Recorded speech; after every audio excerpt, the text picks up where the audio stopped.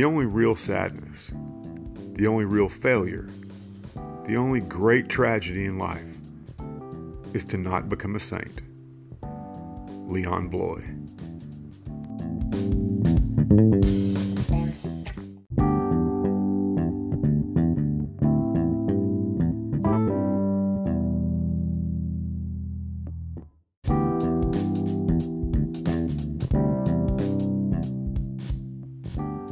Christian, remember your dignity, and now that you share in God's own nature, do not return by sin to your former base condition. Bear in mind who is your head, and of whose body you are a member.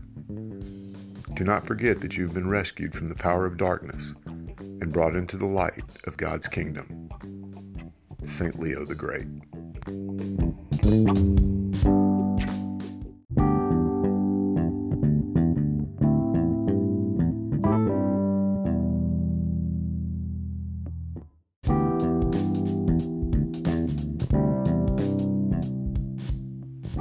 Welcome to the Everyday Saints podcast, where we learn about the saints as we strive to become saints.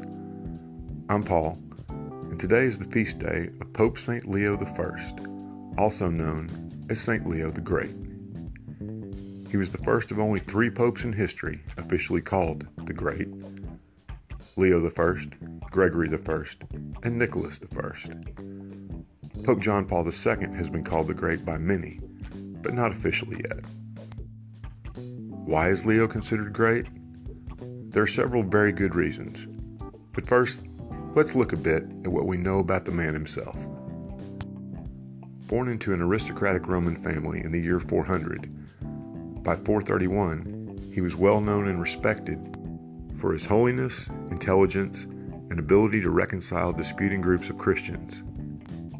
He was on a mission to Gaul to bring peace between a military commander and a chief judge when Pope Sixtus III died, and Leo was unanimously elected to succeed him. This shows the respect he had among both the people and his fellow clergy, as unanimous elections were rare and remain so today. Leo took very seriously his role as the successor of St. Peter, and unlike many before or since, was able to balance the dual aspects of the papacy, attending to both administrative and spiritual issues with equal energy. He was also the first pope to claim to be Peter's heir, rather than simply his successor, which by Roman law meant he held all of the rights and duties associated with Peter. This idea developed into the popes being seen as having authority not only over the people, but also over their fellow bishops, and helped solidify the role of the pope as we know it today. Leo was tireless in rooting out the many heresies that cropped up in the early days of the church. The most significant ones he battled successfully were Pelagianism, which denied original sin and minimized the necessity of God's grace for salvation; Manichaeism, which saw the human body, creation, and even matter itself as evil; and finally the heresy that questioned the truth that Jesus was both fully human and fully divine. Leo is perhaps best known today, both to Christians and non-Christians, for a decidedly non-theological event. In 452, he met personally with Attila the Hun near Mantua, successfully persuading Attila not to sack the city of Rome. Leo died on November 10, 461. His body rests in the Basilica of St. Peter's, and he was declared a doctor of the Church in 1754.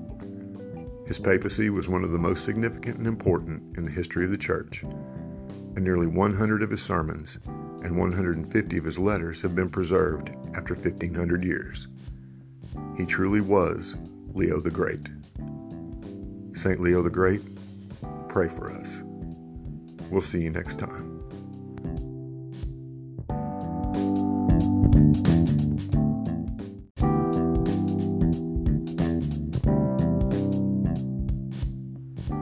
I hope you enjoyed today's episode of Everyday Saints, and that you're finding our look at the lives of the saints both informative and enlightening. If you'd like to help us continue making podcasts like this, please consider supporting us for as little as 99 cents a month by clicking on the Support This Podcast link in the show notes. It'll go a long way towards us being able to make this podcast completely ad-free. Thanks again.